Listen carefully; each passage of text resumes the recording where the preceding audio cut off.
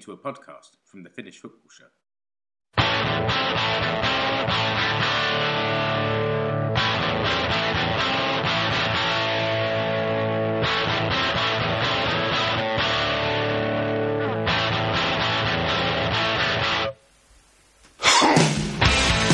Yep.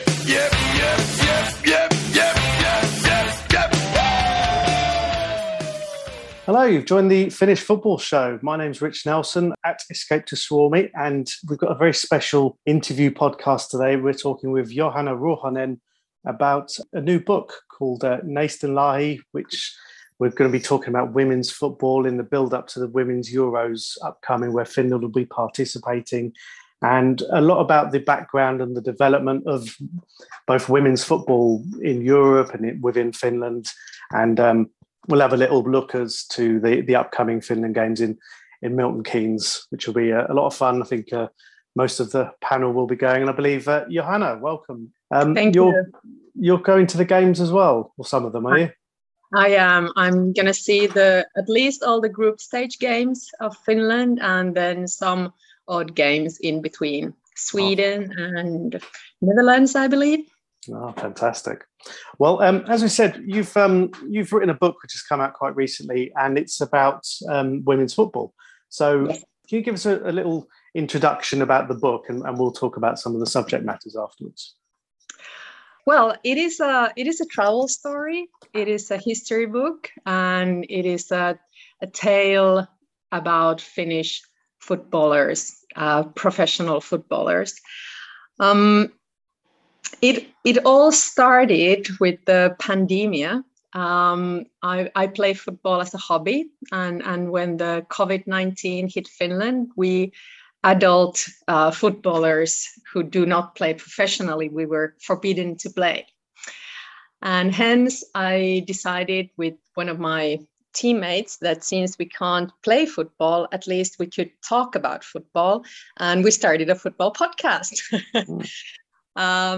And when I was doing research it was kind of a historical approach to football. I started to do research, and I realized that the history of women's game is practically completely unwritten. And that led me, I have a researcher background, that led me on a quest to do that research myself. With all the number of books that have come out in recent years, it's nice to see that the subject is diversifying. I mean, there's even the books that I've seen released in Finland over the last couple of years. You've got football all over the world, but mostly are very much aimed at the men's market. But I mean, women's football is growing massively across certainly most of the world anyway. And I think they're looking at, for the upcoming Euros, sort of selling over 500,000 tickets. But one of the things that was hoping to talk about, and we talked about this briefly when we spoke to Tim Sparv a couple of years ago, because he's been quite active, but in terms of the inequality in between women and men's football, both in the profile, in the money, the resourcing that goes into that, and again, a lot of the interest. I mean, what's your kind of take on that, and do you think that gap is starting to close? Well, I wouldn't say that it's starting to close, but at least work is done on that field. And I was kind of delighted and also a bit shocked to see that women's football is now in like the strategic focus of both the Suomen Palloliitto, the Finnish Football Association, the UEFA and FIFA. But they are still, especially UEFA and FIFA, they are kind of developing women's football as a kind of a special project. So it's still not within the core of football, which is still then predominantly male football. And to be honest, if the football associations wish to grow the game, the women's game is pretty much the only field that they can grow on, because men's football is already so big in many countries that it's almost saturated. So there is big potential in women's football in terms of growth, and I think that the associations are now finally understanding that there is big profits that can be made also on that field.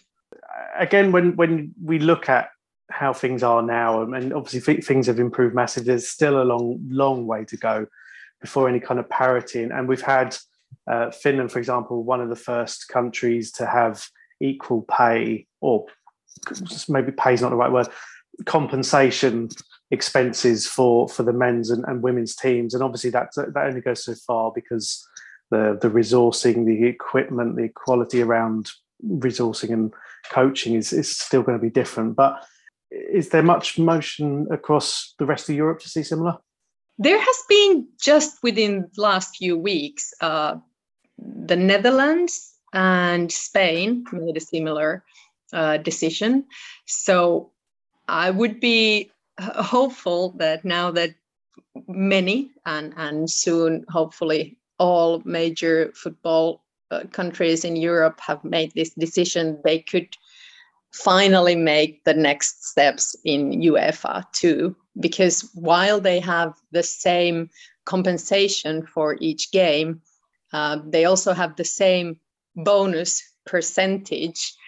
And what UEFA rewards the teams from competitions, that is still, how would I put it, marginal in the women's game. Yeah, because again, when we're talking percentages we're talking sort of hundreds of thousands, if not millions of euros for participating in major competitions. And again, the disparity between how much the men's team got for playing in the Euros last year compared to what the women's team get this year is still quite large. So sort of on that topic, and I read something recently where you spoke about how after the Women's League in Finland rebranded as the Kansallinen League, or the National League, a couple of years ago, and yet there's still, of the clubs there's only one of the head coaches is a female. I think it's Mari Savolainen at HPS. And there's still that kind of thing where the male coach is seen as the expertise. But in terms of is that important for young girls getting into football? Because not every girl will want to play, but they'll certainly have the interest in coaching or some kind of administration, that having a visible role model will be a big driving factor at getting more girls and young women into the game. Well, I guess football hasn't really offered serious professional possibilities for women until the last few years. So I guess it's very understandable in that sense that we have very few women coaches in visible positions and few referees. But then again, we've had some very important individuals. But for example, in referees, I heard from the association that a lot of girls join the education, or how would you say, the coaching to be referees, but they don't continue. and that is a problem. And they had no answer. I have no answer to why they don't pursue the career after starting it. But yes, the field has not offered many possibilities, but it is offering more now. And of course, seeing that women can do something can definitely encourage you to pursue the same. But we are yet to see women lead men's organizations or men's teams. So in that sense, it is still more limited, the possibilities for women administrators. In terms of the background of women's football, and sort of touching on your book, how far back in the history do you go? I mean, we say some of the guys who do this podcast, we live in the UK, where women's football has had a long history, but very up and down. It was banned at some points. But in Finland, what's the kind of the history? Is it a bit more consistent, or is it now sort of really coming to the front? Yeah, well, I do go all the way to the 19th century and Nettie Honeyball and the first chapter of women's football in the UK, which, as you know, was very short-lived and more framed as entertainment rather than sports. And according to the fashion of the time, they played in boots, in high heel boots and long skirts. But then, obviously, there was the very important chapter during the First World War, and after that, when the women's game was really thriving and flourishing in the UK, for which reason it was banned for 50 years. And the end of that ban, which was in turn of 1970, that kind of marks the moment when the official football began also in Finland. So in 1970, UEFA, who had seen that the women's game was developing, women were not allowed in the football associations, so they had created their own associations and they were arranging their own international competitions. So UEFA saw that they needed to take the women's game into their control. And they suggested to all the affiliated associations that they take women's football as part of their activities. And so did Finland. And the first Finnish Cup was played in 1971. And the national team was also established at that same moment. But they only played their first game a few years after. Before that, before 1970, the Finnish history of football for women is quite sporadic. There's not many examples of organized or more continuing playing. It was individual games here and there, often associated with men's teams. For example, wives and girlfriends playing in show games. But it started from this official launch in the turn of 1970s. Between the 1970s and now, what else is covered in that 50-year period? Well, a lot has happened in those years. Well, I had the privilege to interview also some of the early national team players. For example, Ulla Kaasinen, who was one of the first who left for a professional career in Sweden. I put little finger marks around the professional because of quotation marks, because she wasn't paid even in Sweden, but the environment was much more professional than in Finland. So Finnish players have been going to Sweden from the early 1980s, but the more serious professionalism of the game has been happening practically within the last 20 years. So we have had players like Anne Mäkinen and Laura Kalmari, who were among the first to go to the US to play professionally, and we've had a lot of players going to Sweden and Germany, which were the first places where you could actually get paid to play football as a woman. But the number of players going abroad and the countries that they can play in has diversified and kind of multiplied within the last 5 years. So the growth from like 2010 to 2022 is huge.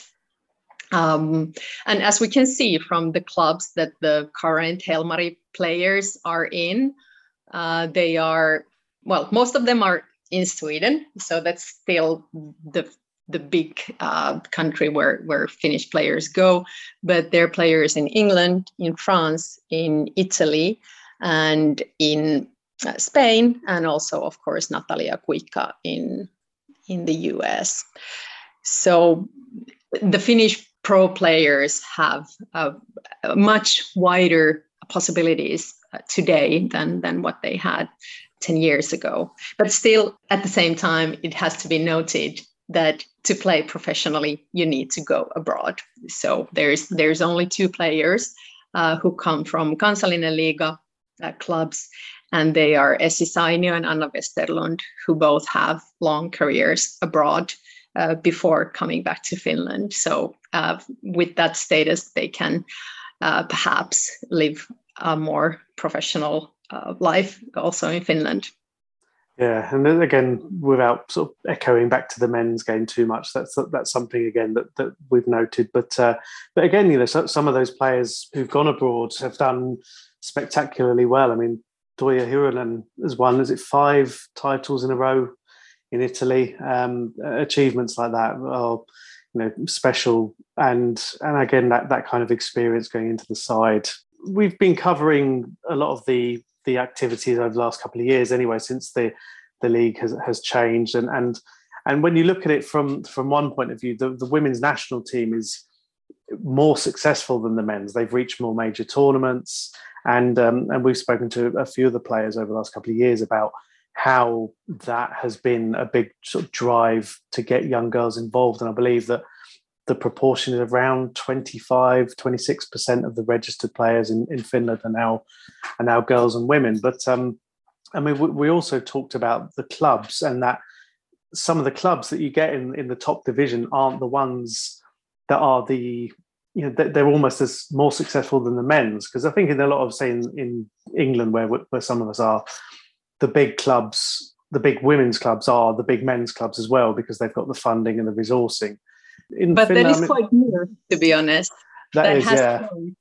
Yeah. I mean, but when I was a bit younger, teams like Doncaster Bells were quite a big club in the women's game over here, and they've kind of made way for those clubs who have now been throwing money into their women's teams. But in Finland, I mean, unfortunately last year we had a case where the team that came second in the league, Tips, actually withdrew their club because it was costing them too much money, and that's something that's still, you know, structurally something that needs to be improved massively. But is there anything that you've seen there that, while it's unsteady, that there are some foundations to build on?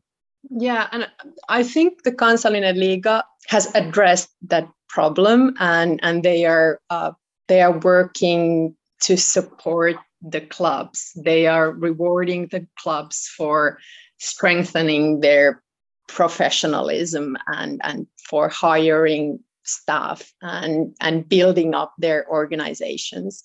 But it is true, it is a problem that many of the clubs are very small organizations with very limited funding, and it creates instability in the field. Yeah, I mean, that's something that, I mean, we've talked about before, and how in Finland, I mean, it's a wider topic around the cost of junior football to families, especially those on low incomes, and paying for kids of all genders to play is quite an expensive hobby. But it's still nice to see. And I mean, some of the things that we've seen are probably bordering onto gimmicks. I mean, one of the things my kids were interested in was the fact, I think Disney had some kind of promotion through the Paloliitto about, I think that they had the characters from Frozen playing football or something like that. Is that something that you think is a gimmick, or do you think there might be something stronger behind that? I have no objections to luring girls or kids to football via princesses or Disney characters. I think it's a fun way to promote the game. I can see that there is effort of bringing girls in to clubs and to play football, but maybe there is a bigger problem again in keeping them in, and the problem of dropout in any gender is, I think, a major issue that should be taken more seriously, because that is in teenage years, around 13, 14, where some start to practice even more competitively, and then the rest are perhaps not kept so motivated. So there is a big dropout at that age. I guess that's a challenge across a lot of sports, not just football, and trying to keep people interested beyond that initial contact. But no, it's good to see at least that, you know, I mean, my my girls, I've taken them to see Chelsea women's team a couple of times. We live quite near their ground, and it's cheap to go, and they have big attendances. I think we're hoping to come over in August and go to a couple of games. But I think in terms of your book, you said you wrote it as part of your kind of frustration at being sort of kept on the sidelines during COVID. But so how much research did you have to do? I mean, it must have been to get that much history. Did you dig through archives and things like that to find out your topics? Well, what I didn't mention in the beginning is that the pandemic also led me to keep a year off from my work. And I traveled around Europe to meet Finnish players. I traveled to England to meet Tinni and Emma Koivisto, and France, Italy, Spain. I talked to a lot of the current professional Helmari players. And the story goes through their experiences towards then the history in each country in which they are playing. Okay. And for that, I used the existing literature, which is not that much, but also in Finland, archives, of course, up to a degree. But to be honest, the Finnish women's game is not so well archived either. So the resources are quite limited often. But looking ahead to this tournament, and this is Finland, I think it's their fourth qualification for Euros, and again winning the group the way that they did, very small, tight-knit squad. But I mean, you've met sort of several of the players, and I mean, going in a very tough group. How do you see things going? I mean, is this just a case of they're going and they're going to be looking at this going an experience, or do you think that there are routes there that they could look at thinking, you know, this could be a big story in actually getting out of the group? I think they're definitely hungry. Like, they're not gonna go there just for the sake of participating. I do believe in their will to win. However, they have an extremely tough group, as you mentioned. So they, unfortunately, as much as I wish their success, it will be a very difficult road. Yeah, I mean, Spain, Germany, and Denmark are three of the strongest teams in Europe, and I mean, it's nice. We follow the qualification quite closely, and the wins against Portugal and Scotland, and I know the game in Scotland where Amanda Rantanen essentially scored with her nose, that got quite sort of, say, viral. The video footage of that, and it looks like her injury to her arm seems to be okay now. Ei tule vaparia! Nyt Suomelle vielä vastaisku paikka! Siitäkö Rantanen karkaa? Ehtiikö palloa? Kyllä vain! Amanda Rantanen läpiajossa! Alexander liukastelee! Rantanen! Pallo maaliin! Pallo maaliin! Naamalla tekee Amanda Rantanen! Suomelle voitto maaliin! Oi tätä iloa! Yeah, it'd be interesting to watch. And again, you know, we've spoken to a few of the players beforehand, and unfortunately, it looks like reaching the next World Cup's going to be unlikely. But fingers crossed, still Sweden to play, but we'll see. But other than that, Johanna, do you want to just tell us a little bit more about your book and sort of a wider context and where people can buy it? Because I think a lot of people would be quite interested. You know, it's a very good timing. Well, in how is the phrase in English? In all well-equipped bookstores. All good and some bad. Yeah. And it's also available as an ebook, and it will be available as audio on what the coincidence on July the 6th. So on the start day of the tournament, you can start listening to the book on between games. It's going to be really exciting, and again, we're lucky that the ones of us who live in the UK can go to. Unfortunately, it is in Milton Keynes and not somewhere more salubrious and exciting, but at least not too far for us. But It's going to be really exciting, and I think we'll be looking forward to that, and we'll be also linking and shamelessly hawking our interviews with Tinny and Emma, and we spoke to Paula as well last year. Unfortunately, she didn't make the squad, but you've got some real experience and some real characters there with a lot of background, and the kind of interest in the league as well is growing. Things will be taking a long time, but yeah, it's been good. And Johanna, thank you very much for coming on, and we'll put plenty of links to the book in the show notes and things like that, and hopefully we'll bump into each other at Stadium MK next month. I hope so, and hopefully we get a translation someday of the book. Yeah, but no, thank you very much again, Johanna, and we appreciate it. And yes, we're really looking forward to the Helmer doing well. Thank you. You have been listening to the Finnish Football Show. You can find us online at finishfootballshow.com. Remember to subscribe to the show wherever you're listening or watching. You can follow the Finnish Football Show page and group on Facebook and on Instagram. See the links in the episode description below. You can also connect with the 4 hosts on Twitter, at Explore Finland, at FC Suomi, at Escape to Suomi, at Kekki Mulen. Links to the Finnish Football Show merch stores are also in the episode description.